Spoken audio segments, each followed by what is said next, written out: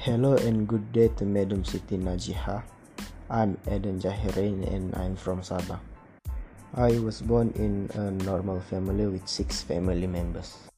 I have 2 older and 1 younger sister. I'm the third child and the only son. Our parents are both teachers in primary school.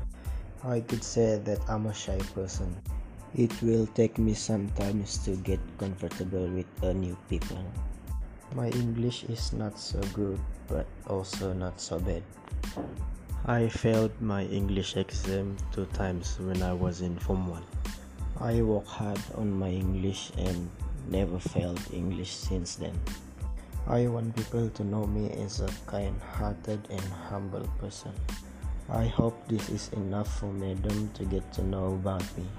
My expectation for semester 1 is I hope my English is getting a lot more better. I think that's all. Thank you.